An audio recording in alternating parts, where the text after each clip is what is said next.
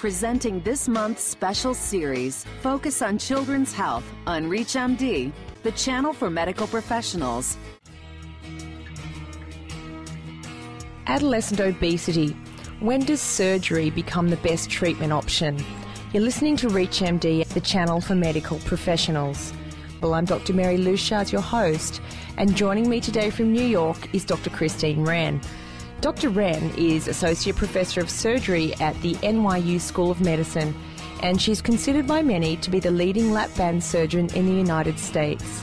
She is a board-certified general surgeon. Today, we're discussing the surgical management of adolescent obesity. Welcome, Dr. Wren, and thanks for joining us. Thank you very much. It's a pleasure to be here. What's the exact age group we're talking about? We're talking about 12 to 17-year-olds, and it's a very touchy, I think the 12 and 13-year-olds are a very touchy group. Certainly 14 to 17 is a much safer population because the emotional and the mental development is pretty much complete by the age 14. That's very, very important when we're talking about surgery. Do you have a particular interest in this age group? I certainly do, and because this is one of the fastest growing problems in this age group, obesity in the adolescents. And what we all do know is that an overweight adolescent has an 85% chance of becoming an obese or morbidly obese adult. So if you do not approach the obese adolescent in their younger stages, then their later years will be much, much worse health-wise. The morbidly obese adolescent is now developing adult onset type medical problems. So medically, these teenagers are having the same diseases as their older parents or their grandparents, which is a startling fact that we're seeing. Equally as disturbing is that this is a time that young adults are developing in their social skills, in their independent personalities, in schools, and their job opportunities. There's a tremendous effect on their emotional development if they're morbidly obese, and a tremendous impact on their schooling opportunities or in their job opportunities because of discrimination. In your particular patient population, is there a difference in sex distribution in the adolescent patients who are obese? Are there more females than males or equal kind of weighting? It appears that not only in the adolescents but also in the adults that the gender that primarily comes for surgery is the morbidly obese female. And there's a lot of theories why maybe women are less frightened to come for surgery, or they have a greater respect for the health implications that morbid obesity has for them, whereas men may not feel that their obesity is impacting their health or their lifestyle. But as far as the adolescents go, it's mostly girls that are coming than boys. And how do you deal with, number one, this tricky age group, and then secondly, obviously their parents have to be involved too. It mustn't be an easy process sometimes to talk about surgery in such a young age. Absolutely. That's why we have our research study under the FDA and an IRB protocol that we're looking at 14 to 17-year-olds, primarily for surgery. And they really have to go through quite an extensive evaluation preoperatively. Number one, the most important thing is it has to be the child's idea. It has to be their decision. We have found that the one predictive factor that we see that will tell you if it's going to go well or not go well is if it's not the adolescent's decision and the parents are pressuring the adolescent to have surgery, they're not going to do very well because they will act like an adolescent and rebel and not do what they're supposed to. But if it's the child's decision, they do very, very well because they're motivated, they own the decision, and they'll be much more compliant. They certainly have to have a good understanding of what the surgery is and all the changes that they have to make afterwards. Now you may say, well, these are just teenagers, but it's interesting. They are very astute. They've done a lot of research on the internet, and certainly they're evaluated by our adolescent psychologist. The family, the parents are interviewed by our child psychologist, and they're also evaluated by our nutritionist. So there's many levels that they have to go through in order to be evaluated for surgery and determined to be candidates.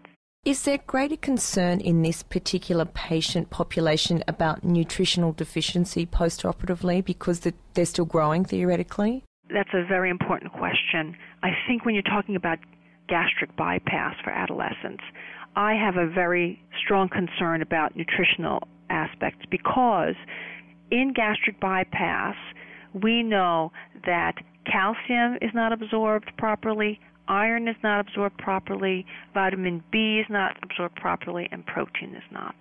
And so that's where you have to be concerned about nutritional issues, and that's why there's been a case of beriberi in a teenager after gastric bypass, because in a gastric bypass, the adolescent has to be compliant with supplements. And nobody likes to take supplements because they're feeling great, they're losing weight, they're not going to take their supplements. On the contrary, with lap band, gastric banding, there's no malabsorption. So, yes, we tell them to take a multivitamin, but there's no malabsorption. So they're absorbing every single thing they're taking in. They're just eating less.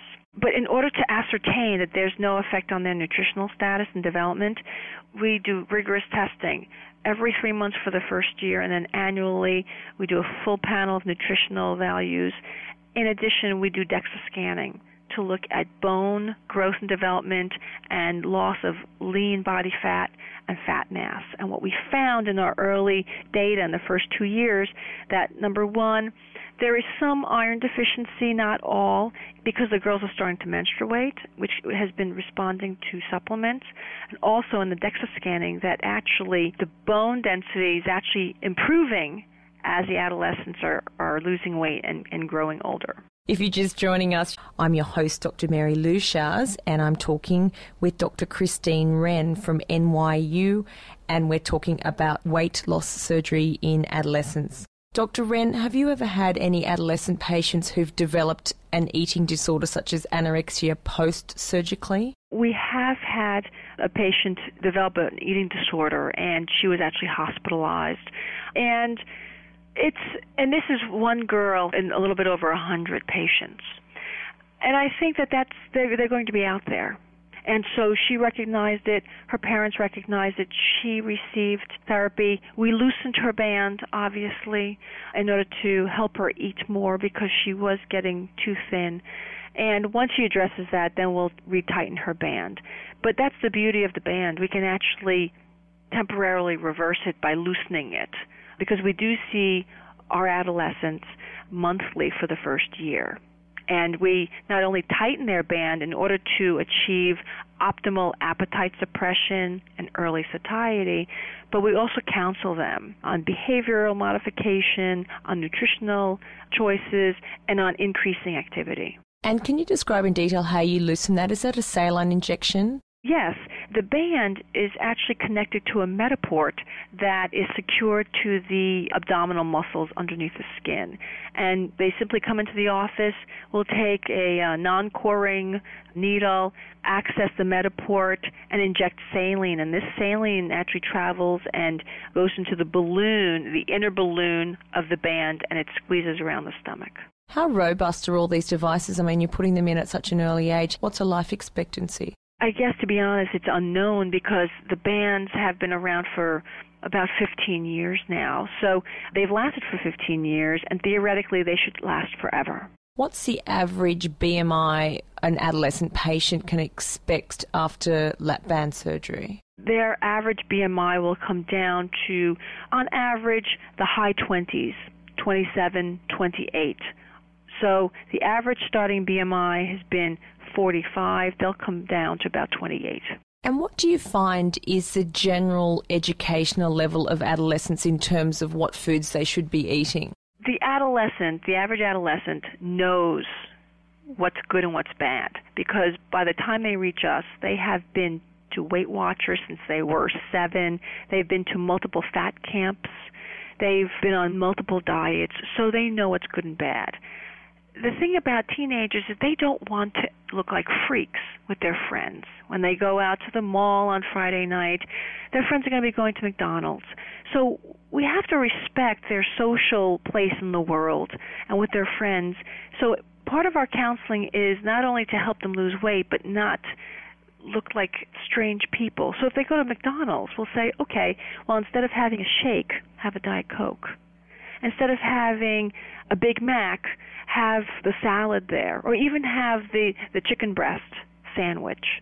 So we try to work within the constraints of their social livelihood. You mentioned Fat Camp. Can you tell me about Fat Camp? There's multiple fat camps in the United States, and these kids go away for 6 weeks, 8 weeks, and basically they're on a very low-calorie, regimented diet. They have exercise and activities every day.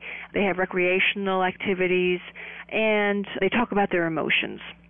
So it's similar to an adult inpatient center such as perhaps Duke's Inpatient Weight Loss Center.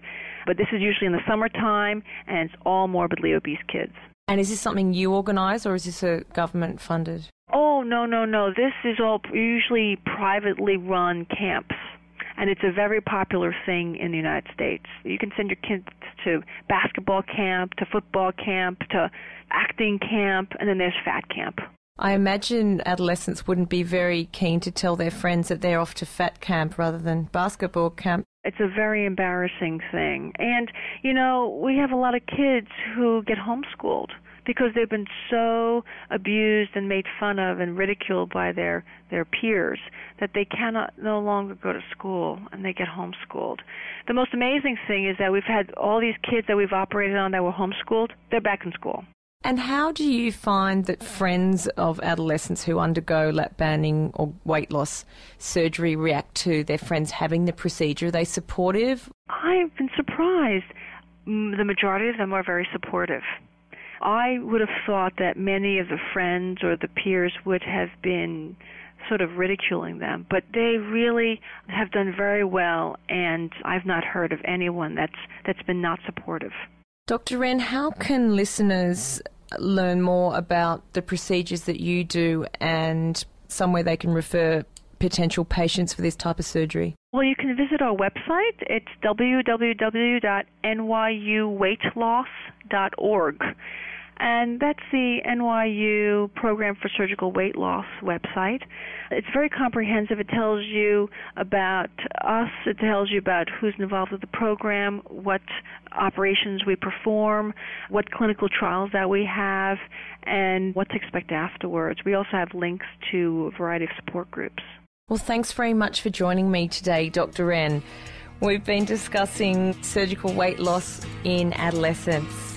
I'm Dr. Mary Lushars. We welcome your comments and questions through our website at reachmd.com, which now features our entire medical show library in on-demand podcasts.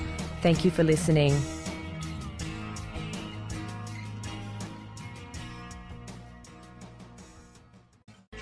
You've been listening to Focus on Children's Health on ReachMD, the channel for medical professionals.